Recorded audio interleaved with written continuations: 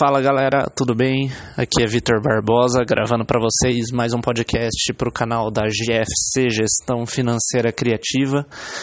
E aproveitando essas 2 semanas que a gente está tendo 2 datas que a gente comemora feriado, que tem grande importância aqui no Brasil, o Dia das Crianças e o Dia dos Professores. E queria pegar esse gancho para falar um pouquinho sobre a importância da educação financeira, desde a da base, então, nas escolas, e justamente quem precisa transmitir esse assunto são professores, as escolas. Então, a primeira coisa que a gente pode comentar são as iniciativas que as escolas já estão trabalhando, já estão atuando, já estão pensando. É algo que ainda está engatinhando muito, mas o legal é que os primeiros passos já foram dados. Então, no ano passado, em 2017, o Ministério da Educação soltou um relatório falando sobre um novo projeto de base nacional comum curricular. Então, a ideia dos assuntos e tópicos importantes para serem ensinados nas escolas. E chamou atenção positivamente a inclusão da educação financeira nas aulas de matemática. E aí várias das escolas já estão oferecendo, então escolas inicialmente públicas, mas também tem várias escolas particulares que já ensinam seus alunos a lidar com o dinheiro. E aí, pegando o gancho com as crianças, então a importância de falar de dinheiro desde cedo. Porque até se a gente for pensar, a partir do momento que uma criança assiste televisão, sai com os pais em um supermercado, um shopping, mesmo que ela seja muito nova, ela já vê como que funciona o mercado, né? Ela vai ver sempre o pai pegando objetos e serviços que precisa, e em troca disso, o pai, ele acaba tendo que dar um valor, um pagamento, passar o cartão no estabelecimento. Então, desde cedo, as crianças já veem que elas não conseguem pegar tudo de graça ou simplesmente trocar uma coisa que elas não querem por uma outra. Tem esse funcionamento da nossa economia, do nosso mercado, que é justamente via dinheiro. Então, é importante tanto as escolas quanto os pais já mostrarem, irem explicando como isso funciona, mostrar que o dinheiro ele é escasso. Então, na verdade, o dinheiro, primeiramente, a pessoa precisa trabalhar ou ter vendido alguma coisa que alguém já tinha passado, mas basicamente foi precisado um esforço para que o indivíduo conseguisse juntar esse dinheiro para aí sim ele trocar por outras coisas. Sejam coisas vitais e necessárias, como alimentos, moradia, água, eletricidade, ou até coisas de lazer, uma viagem, um produto, alguma coisa que não seja extremamente vital, mas que justamente eu, tendo o dinheiro, eu consigo comprar. Então é importante mostrar para as crianças a importância de acumular e que a gente vai ter oportunidade, vai estar sendo, entre aspas, incentivado a gastar o tempo todo. Então, por isso até que eu falei da televisão, agora o YouTube, você liga, sempre vai ter campanha publicitária, sempre vão estar te incentivando a comprar.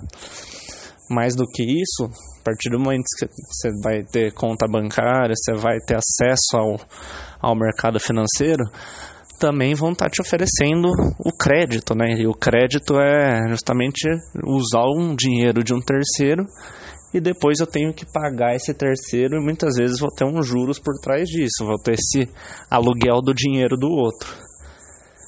Então, se a gente não passa por um processo de educação desde cedo, quando a gente começa a usar o nosso próprio dinheiro, começa a contratar esses serviços, a gente fica perdido, fica numa bagunça, e para entrar naquele cenário de problemas, pânico, caos, é muito fácil.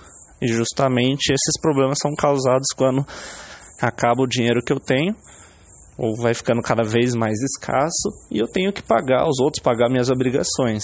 Então a importância de ter esse processo de educação desde cedo vai ser fundamental para que o indivíduo consiga ter uma vida mais próspera, que ele consiga ser dono do próprio dinheiro e não o contrário. Por isso até que eu gosto da expressão empoderamento financeiro. E aí algumas dicas também para quem tem filhos, para quem ou dá aula para crianças, o que pode ir fazendo. Então, por exemplo, escolas, iniciativas como simular um mercadinho, simular compra e venda, explicar o que é o banco, qual a função do banco, qual a função do dinheiro.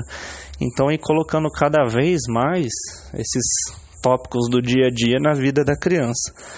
E para os pais, a melhor forma de também falar disso, já com simulações concretas, é por meio da mesada ou da semanada. Então é justamente dar um dinheiro, ou uma vez por mês, como é o caso da mesada, ou uma vez por semana, no caso da semanada, para a criança, e mostrar para ela que esse vai ser o dinheiro que ela vai ter para usar no período. E se ela não administrar bem isso, vai faltar. Então ela pode muito bem comprar no primeiro dia, gastar tudo, comprar doces, comprar brinquedos, ou ela pode separar quanto ela pode gastar por dia, ou ela vai juntar, evitar gastar em alguma coisa no momento que valeria talvez mais a pena juntar para comprar algo lá para frente. Então é essa ideia de mostrar que o dinheiro ele pode muito bem ser usado agora, ou também quando a gente junta, a gente acumula dinheiro. Isso acaba dando não só uma tranquilidade, mas também até a possibilidade de comprar algo de maior valor lá na frente. E já tem alguns materiais, alguns livros, alguns desenhos, também para começar a colocar na realidade das crianças esse conceito de finanças. Então eu gosto bastante do material da Turma da Queca. Tem um livro com 7 historinhas em quadrinhos mostrando o caso do dia a dia que as crianças podem lidar com o dinheiro. Tem alguns vídeos do YouTube também. Tem também um livro sobre mesada. Tem planilhas também que os pais podem usar para ajudar os filhos a controlarem o dinheiro. Então tem uma série de tópicos que vale a pena sempre dar uma pesquisada e ir testando com os filhos, com os alunos. Aí também deixo de dica, eu postei na semana passada um texto lá no blog da GFC falando sobre o assunto. Eu tenho também lá uma sugestão de planilha para mesada e semanada. E eu acho que é isso, é tirar aquela ideia de que dinheiro é coisa só para se tratar quando a gente está mais velho, quando a gente começa a trabalhar. Não, é pelo contrário. Desde cedo a gente já vai começando a falar um pouquinho sobre isso, a dar a mesada, para a criança já começar a ficar mais por dentro de como esse mundo financeiro funciona, né? Então esse foi o podcast que eu resolvi gravar para vocês hoje, falando justamente dessa importância de educar as crianças em relação ao dinheiro.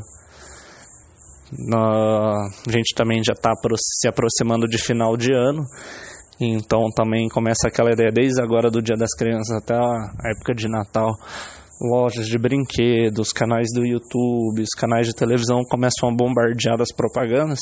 Então é uma boa hora também para começar a mostrar essa importância de falar do dinheiro e ver que não dá para ter tudo que a gente quer a qualquer momento. Às vezes a gente tem que se controlar e se planejar bem. Então esse foi o podcast de hoje, pessoal. Um abraço e até o próximo.